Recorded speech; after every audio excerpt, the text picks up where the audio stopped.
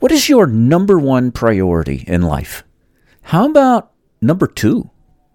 What if I told you the whole concept of priorities is misguided?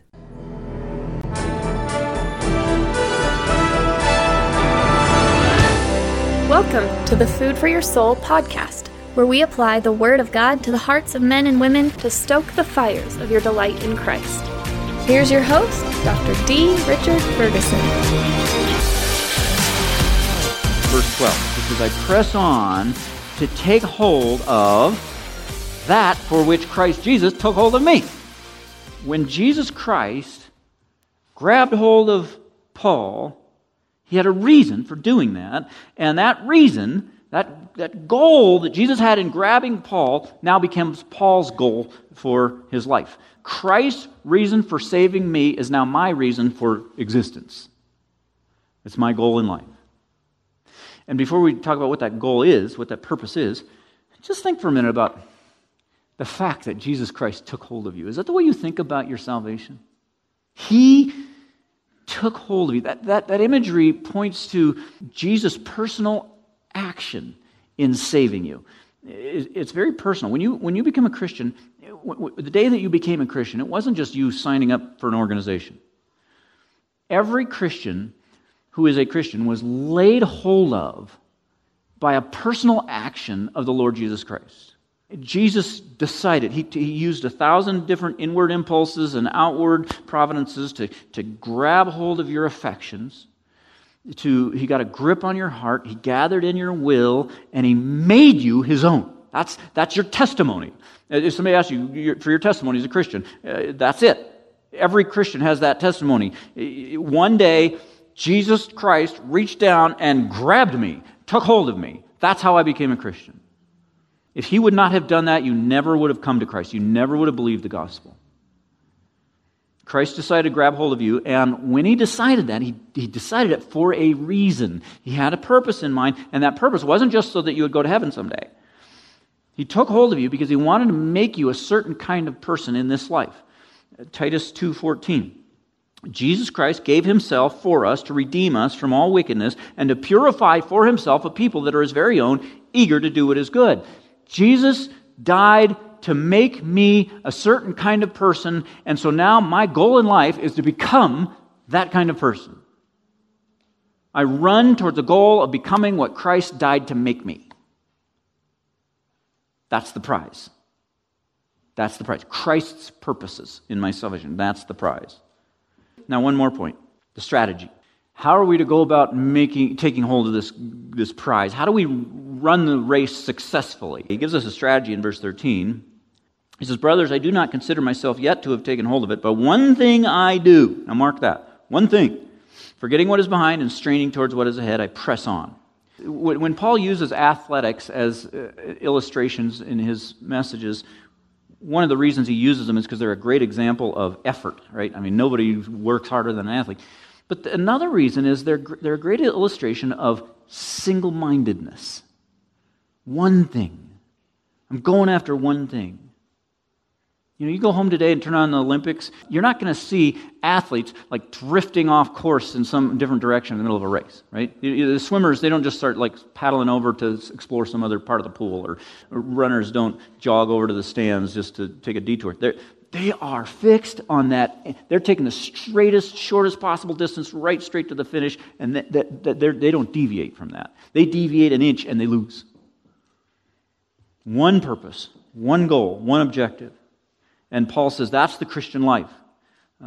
When he says in verse 14, I press on toward the goal, that word goal is literally, it's marker. That's the marker they had at the finish line. So the runners, they're fixed on that marker and they're going straight at it and they don't take their eyes off of it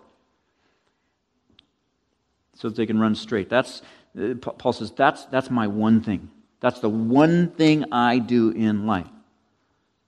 Striving for holiness and righteousness and the full benefits of salvation was not Paul's number one priority. It was his only priority.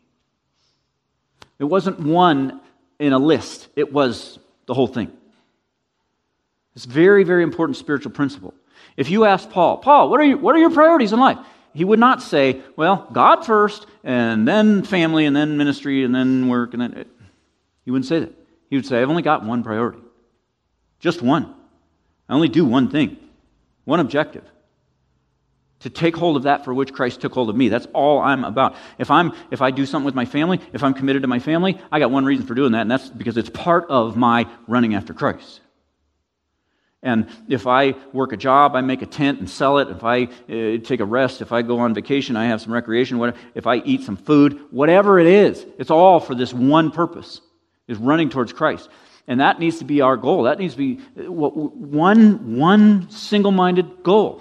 Everything in life. And if you don't know how a vacation fits into running after your goal, or how eating a meal fits into running after your goal, study Ecclesiastes, learn, find out how it all fits together, because we only have one goal in life. Paul says, I'm running as hard as I can after that one thing, and I'm not going to take my eyes off of that. That's it. That's my one thing.